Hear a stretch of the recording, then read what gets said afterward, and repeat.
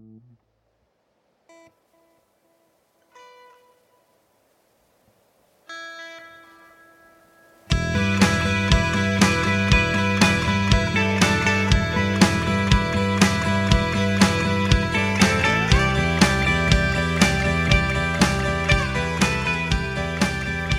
everyone, welcome back to Two Nobodies. I'm Rupesh Patel. If you are a lover of chocolate and all things chocolate, this is the podcast for you. I've got Tiz from Zazu Bean, co-founder. I'm super excited. Tiz, I'm a big fan of your chocolate. I'm glad that we have finally sort of officially met. We kind of know somebody in between here. So welcome to Two Nobodies and thank you for your time today. Well, thank you for having me. Yeah, for sure. Now, I actually first want to talk about how the pandemic has gone for you, like just personally and for the business. I was thinking about this yesterday, that with everyone kind of staying at home and some people, it's been a challenging time for some people, but I feel like the chocolate business, I suspect, is thriving. But what's been your feeling on this? Like how have things gone for you pandemic wise? Well, I mean, there's definitely been good and bad. I mean, the grocery industry has obviously, thrived. We are a chocolate company, and I think chocolate is a bit recession proof and maybe slightly pandemic proof in some ways. However, some of the challenges we have been having lately is shipping. So there's been a huge cost in shipping containers and a lack of, we're produced in Switzerland, so we've been having a bit of difficulties getting containers, taking much longer. There's a huge delay at the port, so it's getting the product has been a bit of a challenge, and the costs of the product, the shipping of that product has been also a bit of a challenge. But in general, though, it has been good. I mean, sales have been good. There hasn't been. We're definitely not a company that's been impacted in a bad way until just recently with the container issues. But I work from my office here. At home, we do have, I deal with like our warehouses and stuff. We have a warehouse in Langley. We produce in Switzerland, and I work from home, so it's kind of nice. That hasn't changed for me. So in that way, it's not been problematic at all. But and what about you personally? Like in terms of your health and fitness, have you been? I think because you're a personal trainer, aren't you? I want to talk to you a little bit about that. Yeah, I mean, I could have worked full time as a personal trainer, but I worked full time as running Zazu Bean. So yeah, when I started this company, I was a personal trainer prior, like full time, and I just slowly over the years shifting to working. Now I work full time for Zazu Bean, but I still see the odd client, and in fact, it's been very, very busy. Funny enough, the two industries that I'm in is health and fitness and chocolate, and they've both been thriving in the pandemic, which has been kind of funny. So personally, I like the slowness of the beginning of the pandemic, and I'll be honest, I love the traffic. Was anytime I did go hiking or anything, the traffic was amazing. So there were some really pluses. I wasn't personally really badly affected by it, but I do feel bad for the people, restaurants and things like that, who have been really highly impacted by that. So, but me personally, not so much. Yeah. What's the kind of work? What's your sort of what type of workouts do you do? What's sort of the focus in terms of the way you shape your clients? Like, do you have a certain approach to your training? What does that look like? I would say I'm just more full body kind of. Really on core. Basically, I just include the full body. I used to do a lot of back rehab, which I know you're familiar with. Yeah. I used to work a lot with back rehab, motor vehicle accident people. So I deal with anything that clients really want to deal with. But I would say as a trainer, I would say that, I'm more into overall core training, yoga, health and wellness, that kind of thing. Yeah. Sorry, I'm going to cough. Not a COVID cough, right? Of course. That's what everyone seems to be saying these days. Not used to talking so much cough. And you're you're an avid cyclist, because I was reading a little bit about the backstory of Zazu Bean, and I know that cycling kind of played a little bit of a funny role in that, but I think you're an avid cyclist, right? I am. I personally, I hike, I hike the Grouse Grind, the BCMC, but I also do a lot of cycling and mountain biking and for time, I really took advantage of the mountains. We live close. I live close to the North Shore Mountains, so a lot of hiking and like I said, biking and things like that. So it like in that way, it's been great. So Yeah. and I've Yeah. done some mountain bike races in the past as well. Yeah. Yeah. I don't know where you would find time for all this, like running a chocolate company and I don't sleep very much. No, it's kidding. I'm kidding. I do sleep a lot. yeah. I just kind of really try to balance my life. I have a little bit of like I do personal training more in the mornings. I have an assistant, full time assistant that helps Mm. me, and I kind of cut out around 4:30, Mm. and I go off and I do an activity, and then I come back and I work in the night in the evenings. That's kind of how I work my days. Hmm. Yeah. What's an ideal vacation look for like for you? An ideal vacation? Yeah. Something I can be active. I love a little bit like I like to do a little bit of activity. I know exploring a new city or town. Mm. I'm not somebody who kind of sits by the pool all day long. I'm Mm. more of a kind of do an activity, maybe a little bit of relaxation and maybe reading, and then but kind of going into town and kind of exploring something new for me would be. Hmm.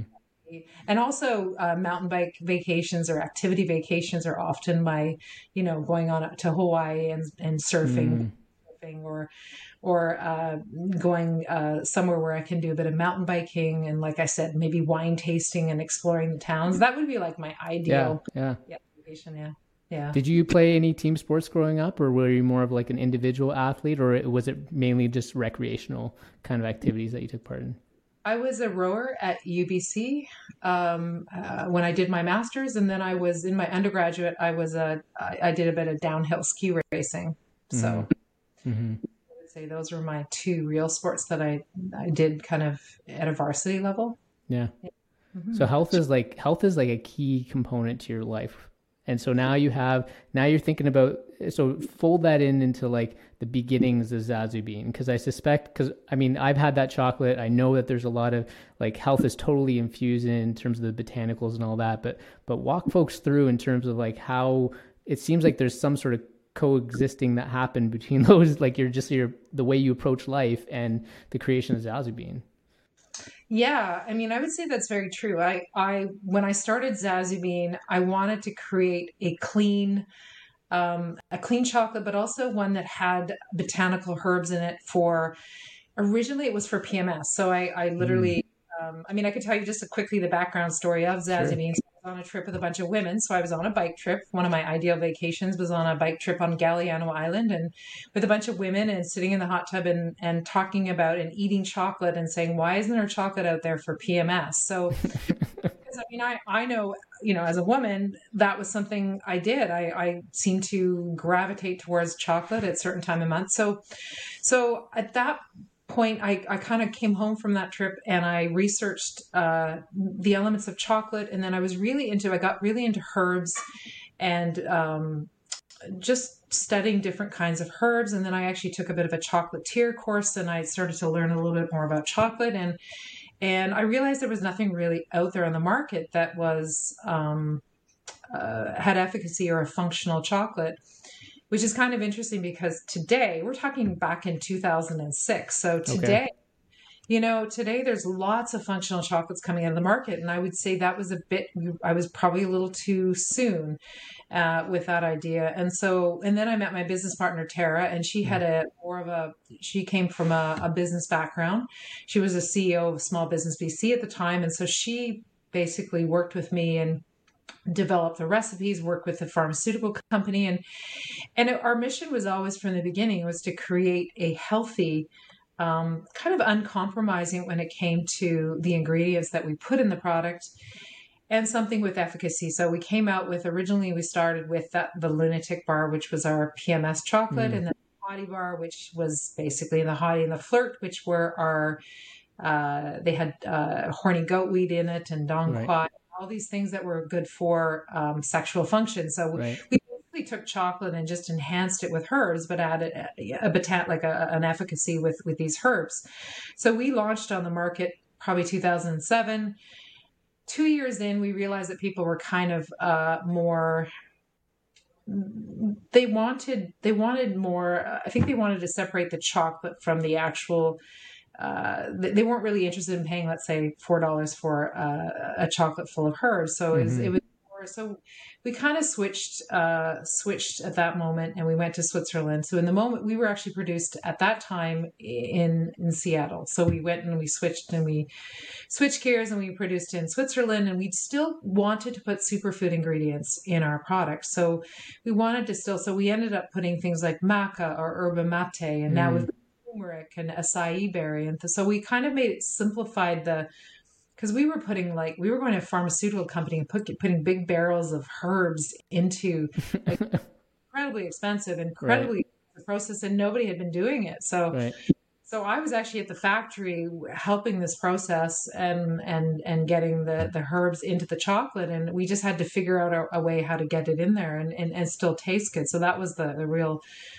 trying. And from day one, we've always been organic. So all of our ingredients are, organic. And then fair trade has always been a huge, important thing for us. So we actually went to Fair for Life, which is a very strict fair trade certifying. It basically has 100% traceability, and they audit us every year, and they look at the growers all the way down to how we are as a company and how we operate as a company, how we treat our employees. And so it's been a really interesting journey, and you kind of fail in the beginning, and that failure creates a much more hardier business, because we kind of failed with that first project until we launched. I would say with Switzerland in 2011 is when we started to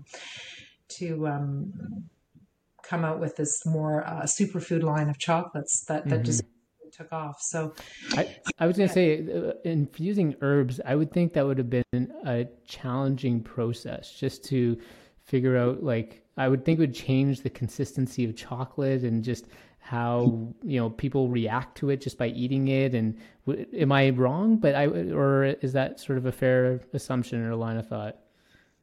Yeah, well, what you have to do is, that's why I had to consult a pharmaceutical company. So I had to extract it down. So do an extract. So you take like, just think of a huge herbs the size of, let's say size of a car inside, right?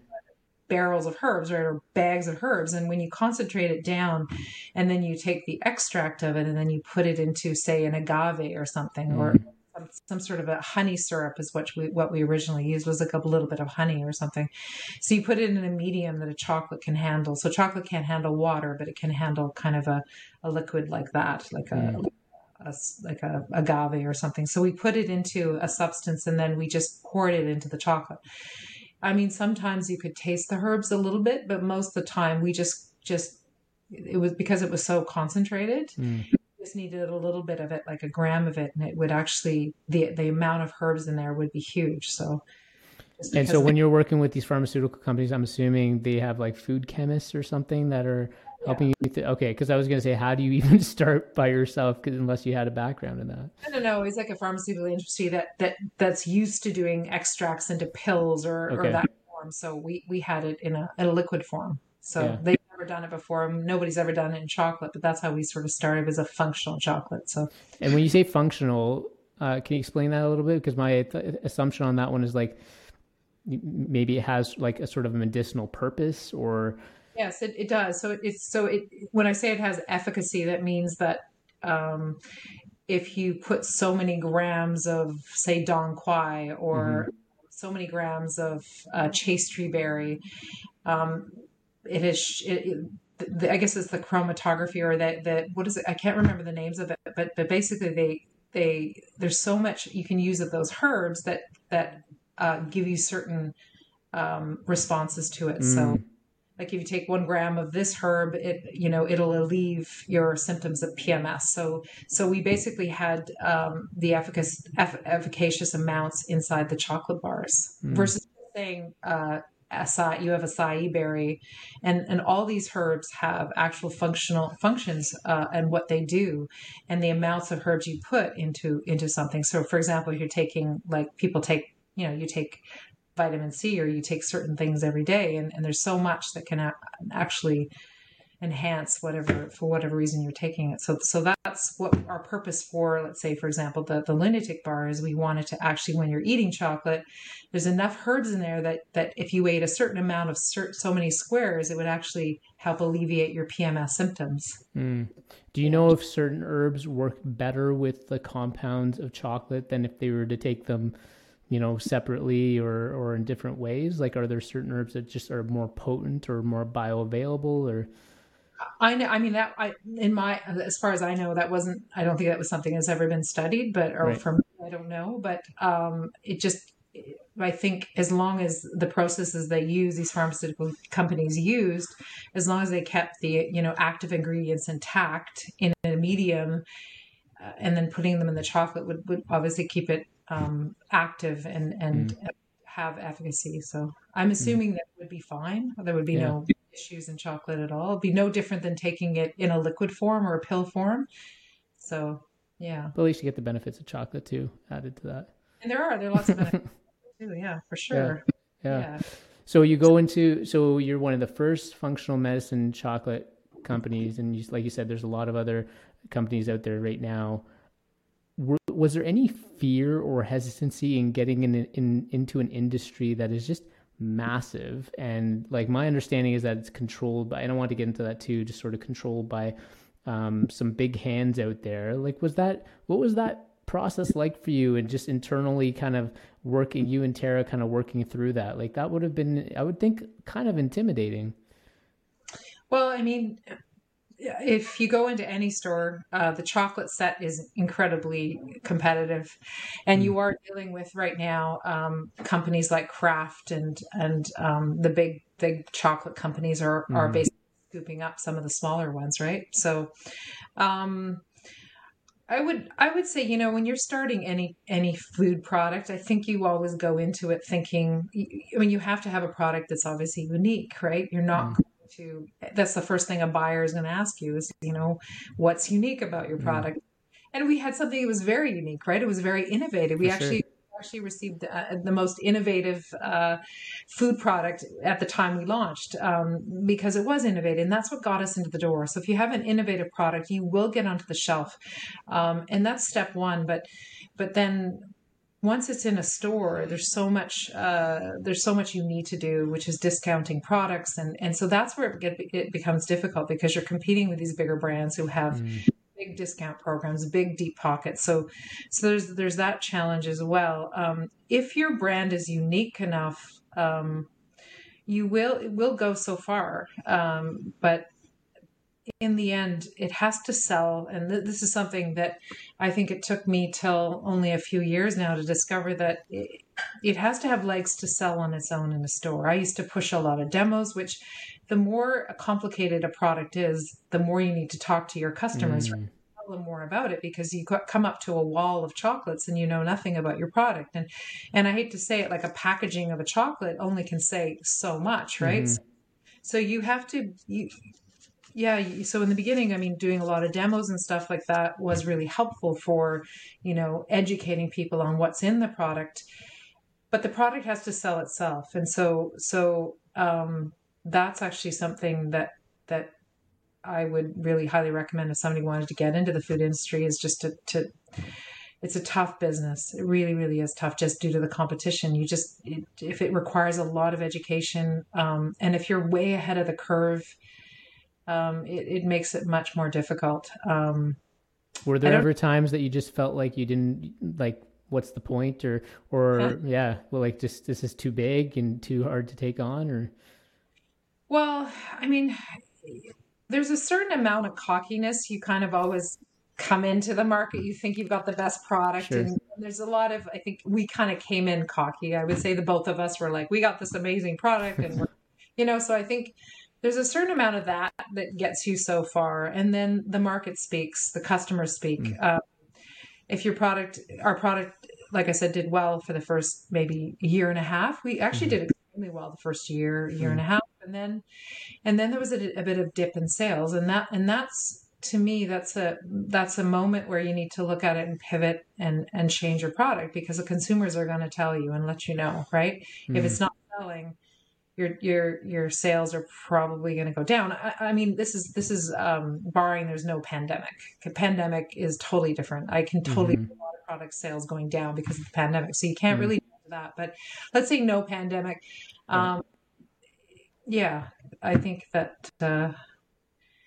Anyway, I think that's I've said probably what I've said for that question. But yeah.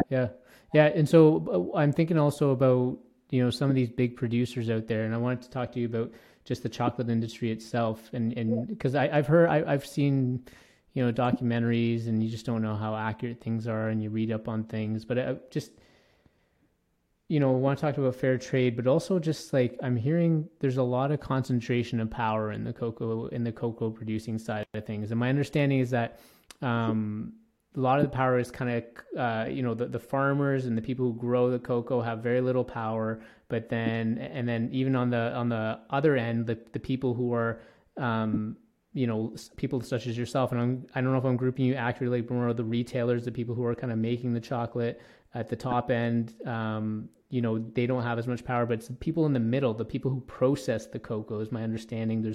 There's only like a couple of major producers.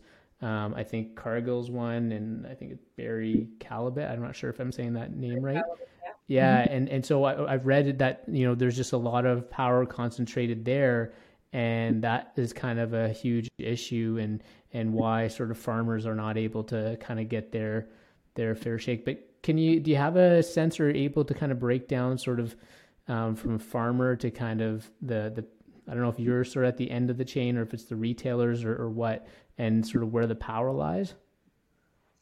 Well, I mean, that's why fair trade sort of started. The farmers are the ones, unfortunately, that most of the farmers, live in very impoverished communities, and so they're definitely at the very bottom of the chain. They're the ones that they're not getting. These big producers are pushing them on pricing so much, and that's where fair trade came in, to basically ensure that they received a premium for their cocoa beans, or whether it's cocoa, you know, cocoa sugar or whatever it is, sugar or cocoa beans or cocoa butter. I would say, yeah, definitely the brokers and the buyers are the ones who are probably the ones making the most money, but there's also the manufacturers too. So you're right, the Cargill is a big manufacturer of cocoa, but they have to sell it basically to the chocolate manufacturers. So there's many huge chocolate manufacturers. You're talking about like the Hershey's and the Mars and those kind of guys, yeah? Yeah, like those, what they do is they are the ones that push the price. Oh, okay. They push the price down, and then unfortunately the ones that get squeezed the most are the farmers, right? So they're the ones that, and they get squeezed so much that they can't even, like I said, they can't even get their kids to school. They can't put their kids in school and things like that. So, I mean, we're a manufacturer. We buy off of our manufacturer, but we produce a product, and so I would say it's definitely probably goes. And for us, the retailers, they take such a huge margin. And a lot of people don't know this, but huge retailers, the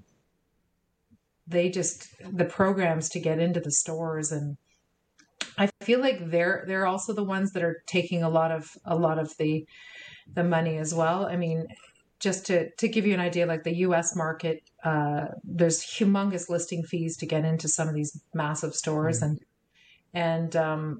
it's really hard for someone like ourselves. Like, we have really, really low margins as a company, like just because the product is so expensive to make. So I would definitely say the farmers, though, are definitely the ones that are getting squeezed the most.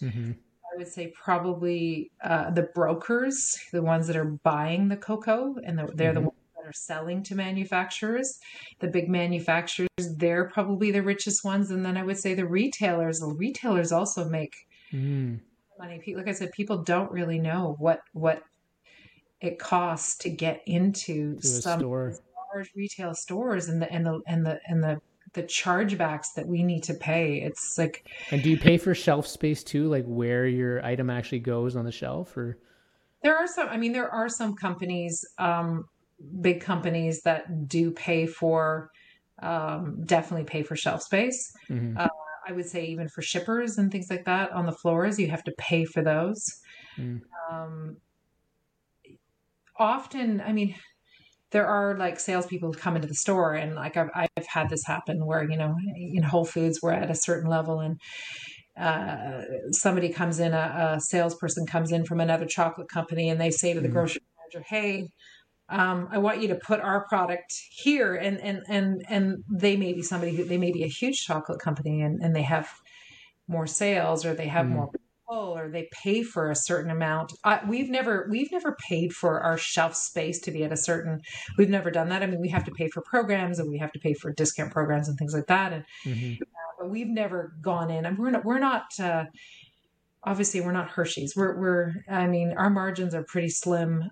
We don't have that kind of power, but really the power is obviously in the people who buy the product, right? The Mm-hmm. consumers have way more power than they think. And today with Instagram and social media, to be honest, I think the consumers have way more power today Mm. than they used to.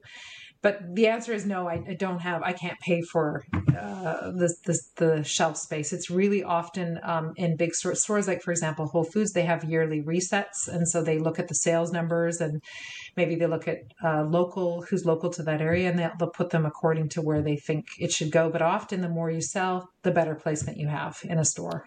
That's often. I think that's fascinating. Just like I don't know if people really understand the intricacies of all that goes on in terms of product placement and just getting your product into a store, right? Like we just take that for granted. We go to the store and pick up our chocolate and move on, and probably don't think about all those things.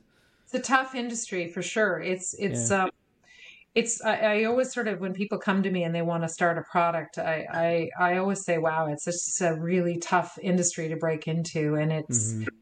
it's just, today, I couldn't imagine starting Zazzy today, and trying to get, like, just to give an example, trying to get into the US market for us. In Mm. Canada, we've been in it for a long time, and we've done quite well, and trying to get into the US market now, there's just, I don't know if it's just they're just more open to US products, but it's just been so competitive and Mm. so difficult to even to get into Whole Foods in the Wow. US.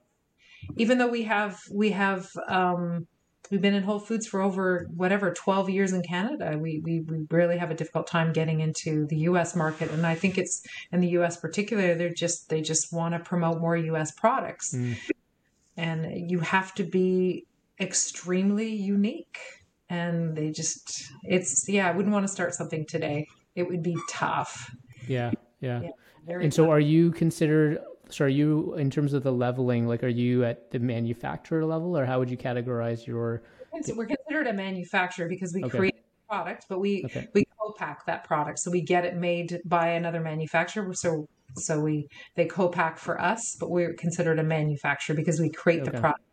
So everything that's created for us is unique to us. The flavor profiles, what goes into the products, Mm. what we call them, how we design them. So we've created the products Mm. for us specifically. Like there's no other chocolate that tastes like our chocolate because we make it from scratch and pick the beans and pick everything in it. So that's interesting. So that actually is a good segue to the fair trade piece. And you already talked a little bit about this, but so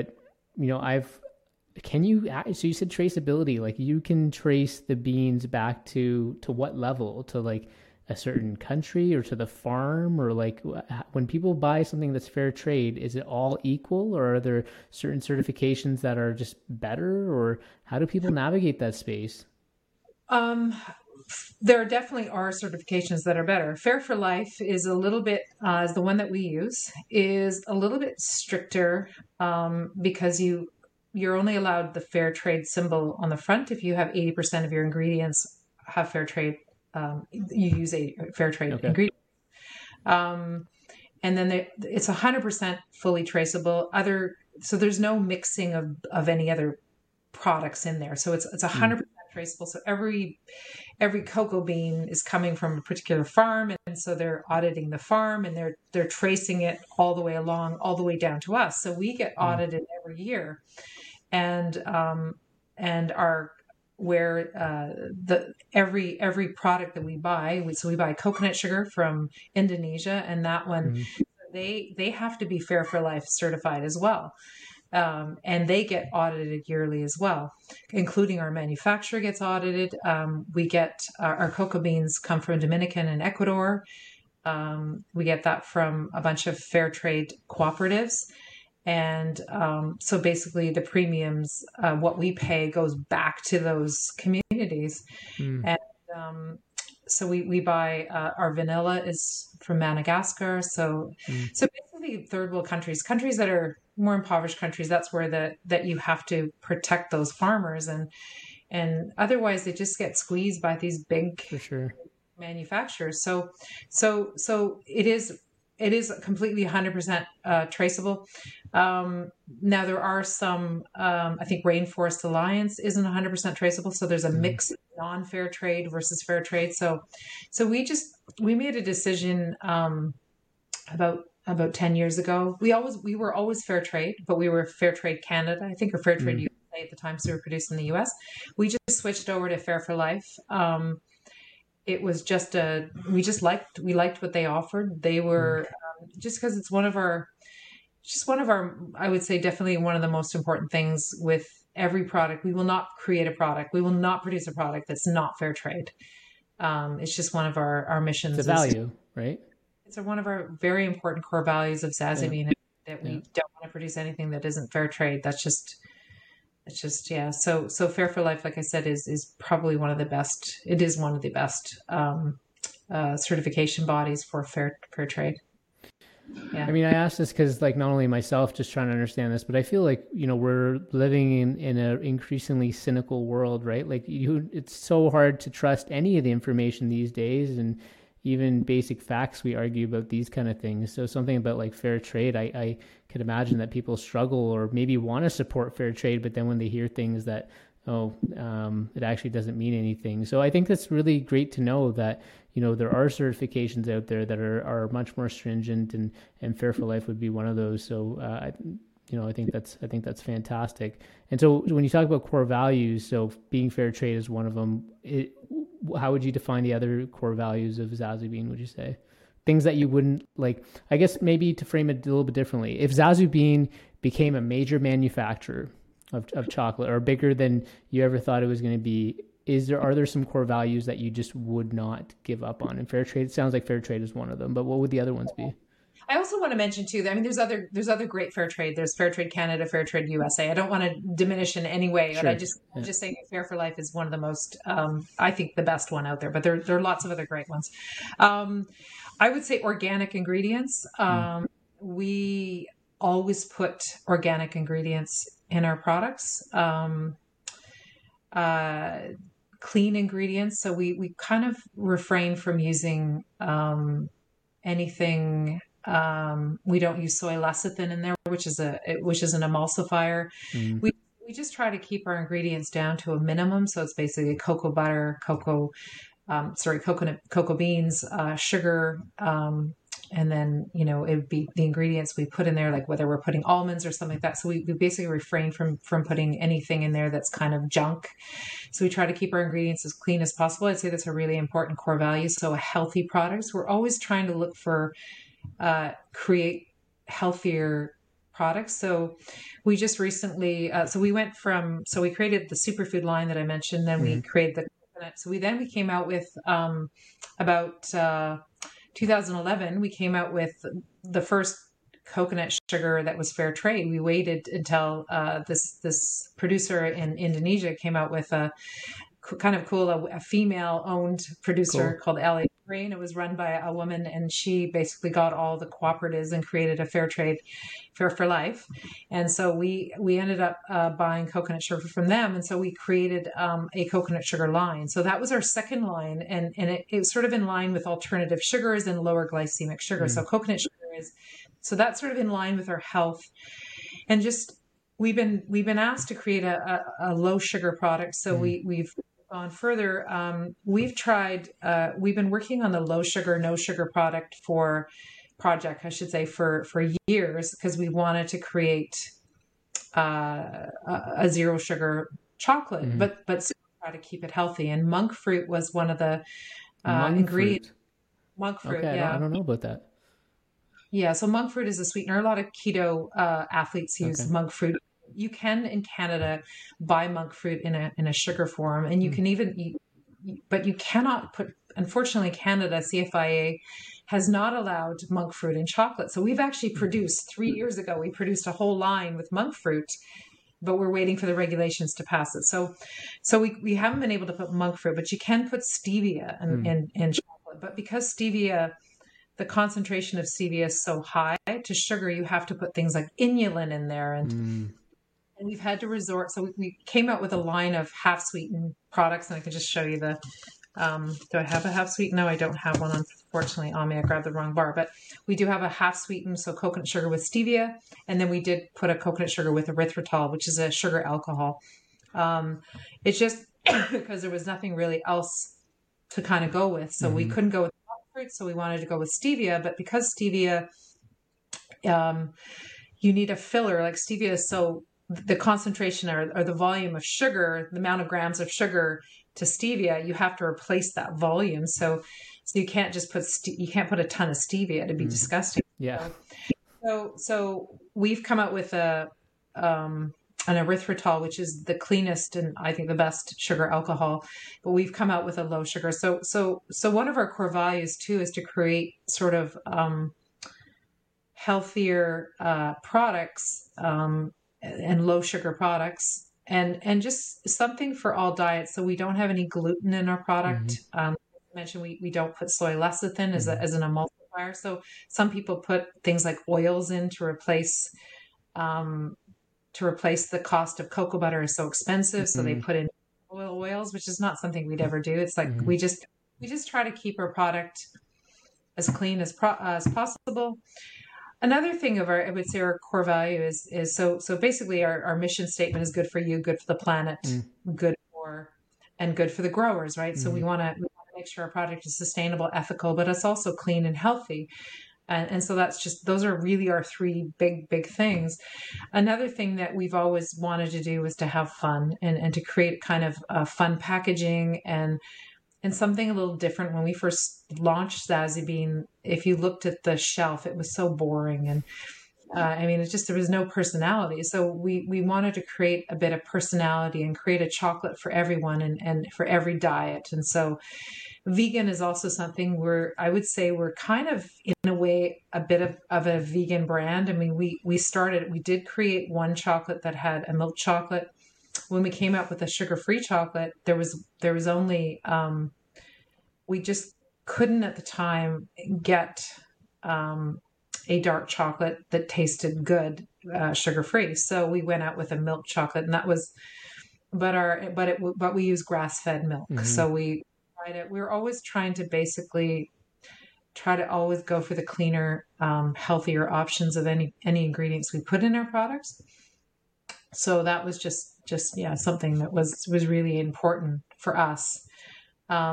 So and then just I would just say we just really just try to have something like we have paleo keto options, Hmm. like vegan. Most of our bars, I think we have like 16 bars on the market, and 14 of them are vegan. We don't have any gluten in our products, Just clean and food. Like it's. we just try to keep it. We're both kind of into that. We're both into health and fitness, Hmm. and I think it was just something. It was just our core value. It was just we both don't want to put anything in there that we wouldn't eat ourselves. Yeah. Like it was just really important to us. Yeah. Tiz, walk me through the process of how you identify trends and how you stay on top of that. Because I would imagine that as a sort of, relatively smaller manufacturer, like you're probably, I would assume, more nimble than some of the bigger companies in terms of being able to adapt to changes in the market and all that sort of thing. But what's that process look like for you to kind of stay on top of these things and then kind of incorporate it into your business? Well, I mean, I would say Tara. I mean, Tara is my business partner.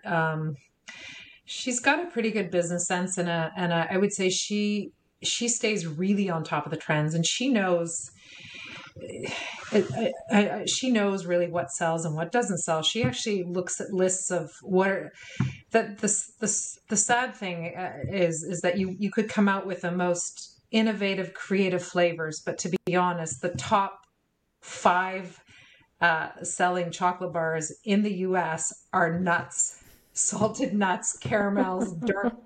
Yeah. I mean, they're literally, I'm always like, but what about this? Let's put this in, let's do this. And she's always like, Tiz, you know what sells. And it's the, but I mean, that's the sad truth is that, that people really, they like their salted almonds, their, you know, I don't know, the hazelnuts is not even that popular. I would say like dark chocolate, caramel salt, and almonds and salted almonds. Those are top sellers, and they sell the most. I mean, if you look at any brand, the top sellers of all those brands are always the same. So you could be super innovative and come up with a matcha. We used to have a bar called with a matcha goji berry one, right? Okay. And it sounds amazing, but it's just not going to sell. But as far as like trends, the biggest trends in, I would say right now, is one of the fastest growing chocolate bars in the US right now is Lily's Sweet, which is a sugar-free chocolate. Okay. And that bar kind of, I hate to say it, launched about the same time as we did, and they're going to probably like $100 million company because that is a huge trend in the US, and not every trend translates to every country, but we're definitely a little bit slower. I would say California is the West Coast is always the quickest to adopt new trends. Yeah. Our new sugar-free bars got adopted, picked up by a really trendy store in California. And because low sugar, zero sugar is huge in the United States. So I would say low sugar is huge. And is that because of people just looking for low sugar options just because they want to reduce their sugar content, or is it also because they have existing health reasons, or do you have a sense of that? Well, I mean, I wouldn't say like there's that many diabetics in North America, but I think people, if you look at any health trend, right, it used to be carbs used to be bad. I mean, every fat was bad, and now fat is kind of cooler, right? And keto has become a huge trend, right? So, and to be honest, if you have any illnesses, cutting sugar out of your diet is one of the healthiest things you can do. So I think the keto trend has really helped the sugar trend. So, and keto is here to stay. I hate to say it. The keto diet, it's not Atkinson. It's a keto diet has been super popular, and I think there are certain influencers in the United States. I won't say his name, but there's a certain influencer who owns a big brokerage company, and what he says, he often can sway the way the market goes, and he can. So we seem to know we can tap into that because we have people who tell us, and so we kind of know a lot of the trends that are happening, and we can see it too because we're in the market, and we can go to it. You can go to the store and you can see, and we also go to these.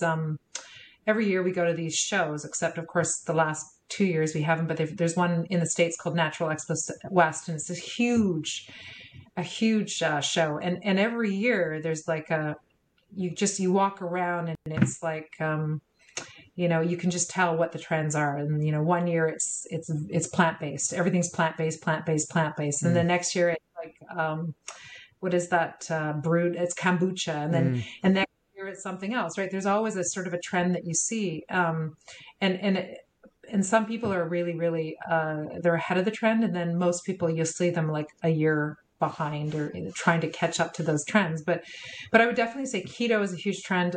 Sugar-free is a huge trend. Anything low sugar, plant-based chocolate, plant-based anything is a huge trend. Vegan is I think a very big trend. And that's kind of, I feel pretty happy that our products we're really a vegan brand. We do grass-fed milk bars that we just, people love them. That's why we don't want to take them away. We've wanted to take them away, but yeah. So I would say vegan, plant-based, keto, low sugar. Well, if you could have a vegan bar and it tastes just as great or if not better than one that has milk, why not, right? Yeah. Oh, of course. Yeah. And we have do have an alternative, which is we have a Sassy bar. I don't know. I can show it actually. I've got it right here. This bar here is our coconut milk product. So it actually tastes a lot like a milk chocolate, but it's coconut milk. So we also have an oat milk. Our newest one is our oat milk one, which is our oat milk. This is super trendy. That one. Yeah, it's oat milk, creamy hazelnut one. So oat milk is super trending right now. Yes. So oat milk is trending. There's always a different kind of milk that's trending. So I'd say oat milk right now is trending. So and this one here is a no added sugar, so it's fantastic. Mm-hmm. I think that one's going to be our winner. When something I find that something that's trending when you sometimes walk into Costco and you're like, oh, Costco's carrying oat milk now, like that's a thing. Right. Yeah. But it was probably trending a year before. Totally. Do you know what I mean? Totally. It's that there's a lag time, and everybody jumps on the bandwagon. That's you'll start to see a lot of chocolate companies jumping on the oat milk, and some of them might jump on the low sugar. I don't know if Canada is, I'm not sure yet if Canada is as keen on no added or zero sweetened products as the US is. The US is huge. But I can tell you when we came out with this product, our low sugar and no added sugar, it's called our Slinky line. Mm-hmm. The doors have been opening for us in big retailers. Like one of our biggest retailers picked us up immediately. And just so you know, there's the process of getting listed into a big retailer, like something like Loblaws, could take up to 6 months to a year to get in. We got 2 weeks. So that just shows if you're on the right track and you have a product that is trending, you will get in immediately. Yeah. So is it harder? I don't know if this is a good question, but is it harder to become a trendsetter or a reactor to the trends in your business? Well, reactors are always easier, but I mean, a trendsetter is always you always have to be innovative. I mean, and you have to, for us, took us years to get to, this is definitely, I know I'm sounding because I'm a bit biased, but this is the best sugar-free chocolate I have ever tried. And I think with innovation, you have to have good people around you. Like we have a really brilliant chocolatier in Switzerland who took a bit of a health leave, and we convinced her to come back and work on this project because there was nobody who could do it. Yeah. She's gifted. She's a gifted chocolatier. But and so if you have innovation requires out of the box thinking, and it may require the right kind of person to come along and help you with that innovation. And for us, it was just a timing of getting the right person to come along and help us with it. So it's definitely going to be a reactor for sure. Yeah. I'm glad you brought up the chocolatier piece, because I was going to ask you about that too. What's a comparison perhaps that maybe people could make to like a really good chocolatier? Like what makes a really good chocolatier so special? What makes a chocolatier so special? I can only I just know when this person particularly, her name is Ruth, when she basically, when they create products that have never, there's nothing like them on the market. They can take new ingredients, things like coconut sugar, and adapt it into the product and create. They have to be actually really, really good food scientists. That's their background. They're not just amazing with working with a medium of chocolate, but they're food scientists. They know how to calculate. It's almost like it's a science, right? So to be able to make something taste really good by taking out things that make it taste good, like sugar, like you can make a chocolate tart if you use really good ingredients, which we do. But if you're taking sugar out of the product, that makes it, like, your palate picks up sugar and salt, and there's certain, and to be able to put it all together and take sugar out of it and make it taste amazing, like, that's an art. So that's what makes a really good chocolatier, is to be able to be able to, and she did something with our product. She blended something in it to make it taste better. And so she had to think outside of the box to do something. And that's what I would say. That's why I think she's brilliant. But she's more of a food scientist, right? So yeah. It makes me feel like when I'm trying to cook something and I'm like, how do I use nutmeg? And it's like, these people just know how these different like these different spices or herbs, just like how it changes the flavor and what it's going to do on the palate. Like I find that feel fascinating. I think it's incredibly. And that was a good point that you just made. She has an amazing palate. Mm. Just to give you an example is we got our first run of this. So we started out with a half sweetened and then the milk bar. So we received the product, and then I said to I said to our manufacturer, this is not the product we went with. This is not the flavor. Like I would say, Tara and I have really good palates, and they argued with us, and they were like, no, that's exactly what you ordered. And I'm like, no, it's not. It's not what we ordered. This is there's too much stevia in it. There's too much of this. It's not right. And then we had to get our chocolatier who originally produced our coconut sugar line to taste it. We had to get her to taste it because we had to get her on board. And then she had to negotiate with them and say, yeah, they're right. It's not right. So she has an amazing palate. So I would say having a really good palate is really important to be able to decipher the flavors, and that's really important. Some people just don't have a good palate. Was that developed for you and Tara, or did you feel like you had a good palate going in, or? Both of us we both have really good palates. Okay. Yeah. We create all the flavors. We put everything together, and the success of the product definitely has to do with our partnerships and our chocolatier, but we're the ultimate ones that put it to the market and decide what goes in it and how to go in it. So I would say Tara and I have a really good palate for sure. Does that extend to other foods as well? Like if you drank a glass of wine, could you like, I don't know. Yeah, I'm really good at wine. Okay. I have a select. Wine really impacts me, so I have to be. My mother thinks I'm a bit of a wine snob because she'll give me some cheap wine, and I'm like, Mom, that's not even worth drinking that because I'm going to be paying for it tomorrow. So I only drink very good wine because I pay for it. I don't react well to wine, unfortunately. But I love it. Yeah, I love it. That's really interesting. I want to shift. Could I shift to sort of you as a female entrepreneur? Would that be okay? Yeah, that's totally fine. Yeah, I wanted to ask sort of what were the challenges that you faced on that front? Like just being a female entrepreneur, is the chocolate industry largely male dominated? I would say it's not just the chocolate industry. We're really dealing with a food industry, right? We're in the natural food industry. So I would say in grocery, it is changing today. There are a lot of female buyers, but when we first started back in 2007, grocery was mostly run by men, right? So we definitely had some backlash with some buyers at the time, but I would say today there's just so many amazing female entrepreneurs that are coming into the food industry, and there's so many more women in the roles of higher positions in buyers and stuff like that are females. So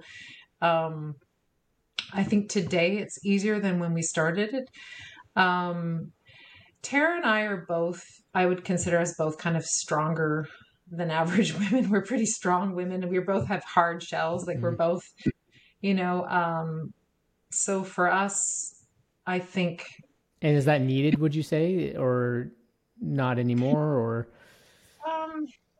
I definitely think it's a tough industry because it's like when you create a product, it's kind of like your baby, right? And you're putting it the first time you see your product on the shelf, and if it's not moving in the way that you want it to move, I mean, you definitely it is difficult, and there's a lot of rejection. There's a lot of rejection. If your product isn't selling, you're going to get a lot of buyers saying, sorry, we have to delist you, and there's a lot of rejection, and I think that rejection is difficult in the beginning for sure. If the product isn't moving in the way that you want it to move, I can tell you when your product does well, they roll out the red carpet. Well, I don't want to say they roll out the red carpet, but there's definitely a very different response that we received when our product started to do really well. The buyers are much more open and much nicer to you when your product isn't selling very well. Like I said, I've been on both sides, and I think that's really, really helped to actually have a product that failed.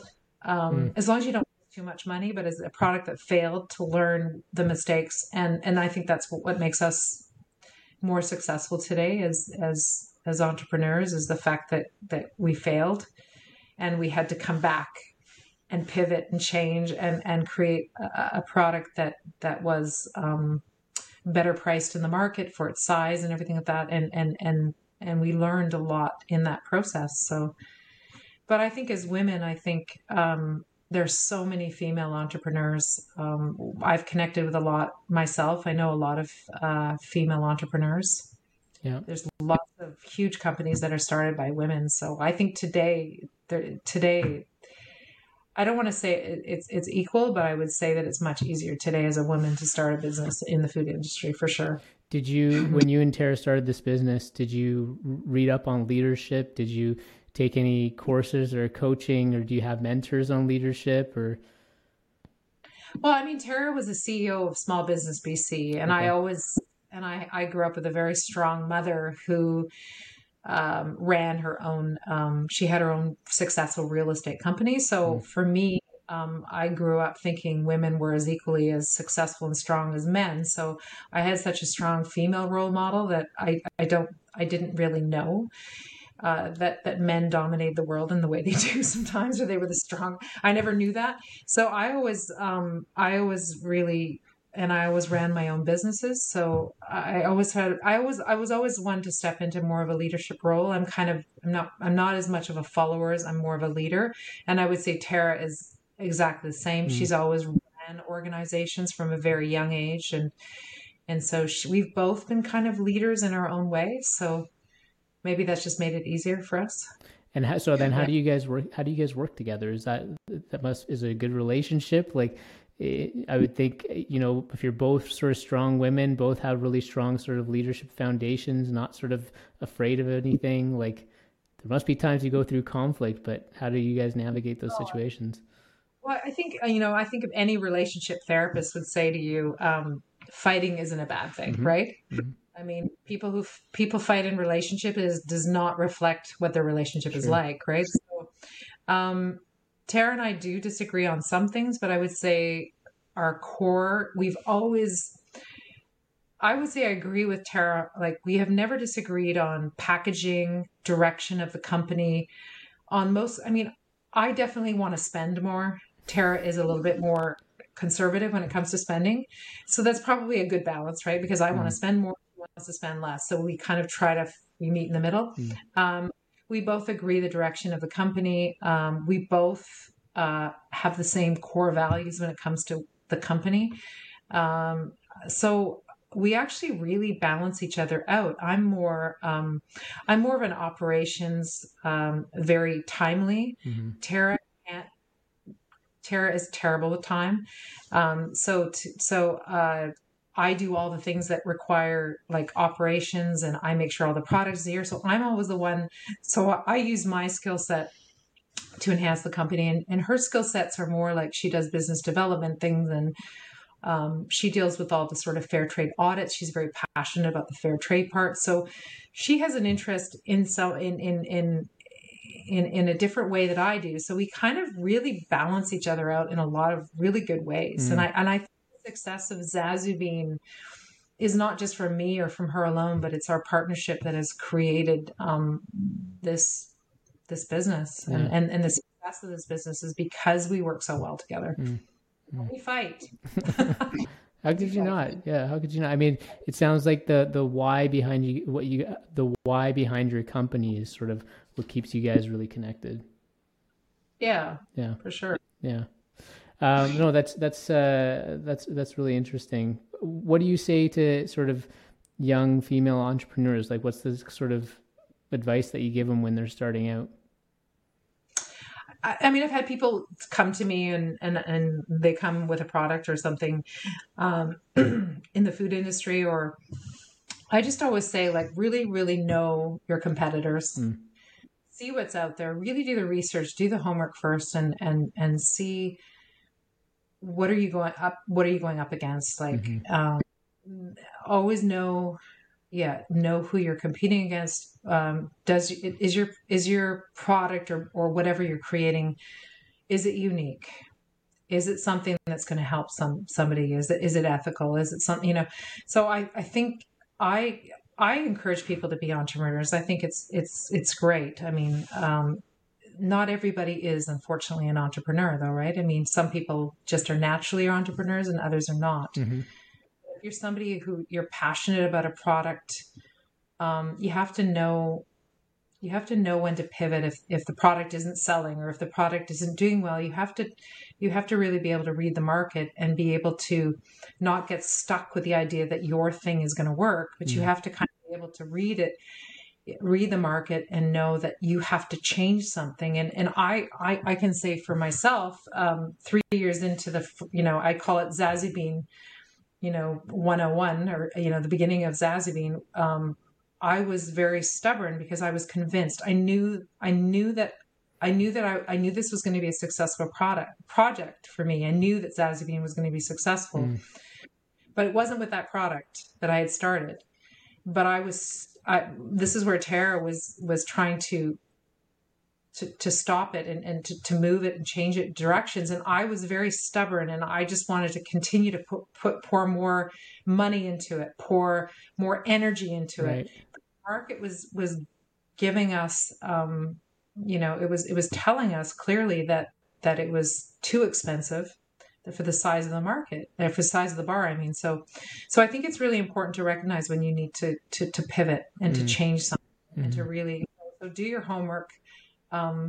Look at your competitors really, really closely and have something that's innovative and different. Yeah. Have fun. It has to be fun. It has to be something you love doing, and you have to be passionate about it. And you can't be afraid. You have to be able to take risks. To be an entrepreneur, you have to take risks. So it's really important to do that. Yeah. Yeah. I think this is a great way to sort of transition to sort of my final two questions. They're more about you. Tiz, I apologize. I should have given you these questions ahead of time. So don't be mad at me for these. One of them is if you had 5 people that you could have a meal with, dead or alive, who would these 5 people be? Now you can think about it from the context of having them together or individually, but who would come to mind for you? Oh boy. I think Obama. Mm-hmm. Yeah, you should have given me this ahead of time. I always thought Obama was really interesting. I would love to meet him. I love. Did you value his politics, or what was it about him that you appreciated? I think I love how he carries himself. I think he genuinely wanted to bring the country together, and I think he was just a charismatic leader, right? There was just something about him. I like Chelsea Handler. Mm-hmm. Yeah, Chelsea Handler. I think she's hilarious. Yeah. I would love to have her at dinner. Who else would I like? There's probably many people I can think. I just can't think of them all now. There's lots of people that I like. Bill Maher. I think he would be really interesting. Woody Harrelson would be fun to hang out with. Yeah. One more. I have to come up with one more. One more if you can. See, it's always, I always draw a blank when I think of, I think Madonna would be kind of cool to hang out with too. I've always really admired Madonna as she was to me more of an entrepreneur, than she was a businesswoman, more than I think of a singer. I think she was just an incredible marketer. She's just a great marketer. I'm sure those are not my top 5 just because you put me on the spot. I'm sure there's many more people that I would love to if it makes you happy, what I can do is you can come back to me with a list and I'll put it in the show notes and say corrected if that would make you feel better. Yeah, okay. No, I mean, there's lots of people. I love Chelsea Handler a lot. I think she's hilarious. Our team at work had a fun debate about who is I think it was who is more famous or well known, Madonna or Beyonce. I guess for you, you're in the Madonna camp. I'm not really a Beyonce fan. No? Okay. I think I can appreciate her, but I would say Madonna just to me was just, like I said, just an amazing marketer of her time. The woman just recreated herself in every year or two, and she was just great at marketing. I thought she was brilliant. I mean, we don't see her today. She's from yesterday, but she's not famous anymore, really. But there's probably a couple of other people, some actors that have done just extremely well, are really interesting actors. Yeah, that I'd have to. I'll come back and give you Okay. my real. But Okay. yeah, Last yeah. question. Last question is, what do you know for sure in life? So besides the circle of life, what's something that sort of maybe you carry with that you just sort of like, it's so true to you? It's so true to me. I think generally whatever you give out in life, you get it back. I think I just, yeah. And I mean, I don't know. What's yours? Let me ask you what yours is. That's a good question. I actually, yeah, You on this pod now. That's awesome. I always ask the questions. Yeah, I think one thing for sure is that everyone wants to be heard. I think everyone in their own way, and for some people it's louder than others, but I think everyone wants to feel validated. I feel like that's something that I know for sure. Everybody wants to be loved. Everybody wants to be, for sure, wants to be heard. Yeah. I mean, yeah. I mean, we all. I think through this pandemic, I would say, we need a community. We need people around us. It's not good for us. Even if you're somebody who's, likes to be alone, I think it's important to really, really connect. We're humans. We need to connect with people, right? So I think Absolutely. it's important, And we're seeing especially that in now, the now pandemic, right? Yeah. right? Like Yeah. with being told you can't have anyone in your home and all that stuff. So you're in Calgary, No, in Edmonton. Edmonton. Yeah. So my family's in Ontario, so they've been in a complete lockdown for a really, really long Yeah. time. So I feel super grateful to be able to live in BC and to have had a much easier time with this whole pandemic. Yeah.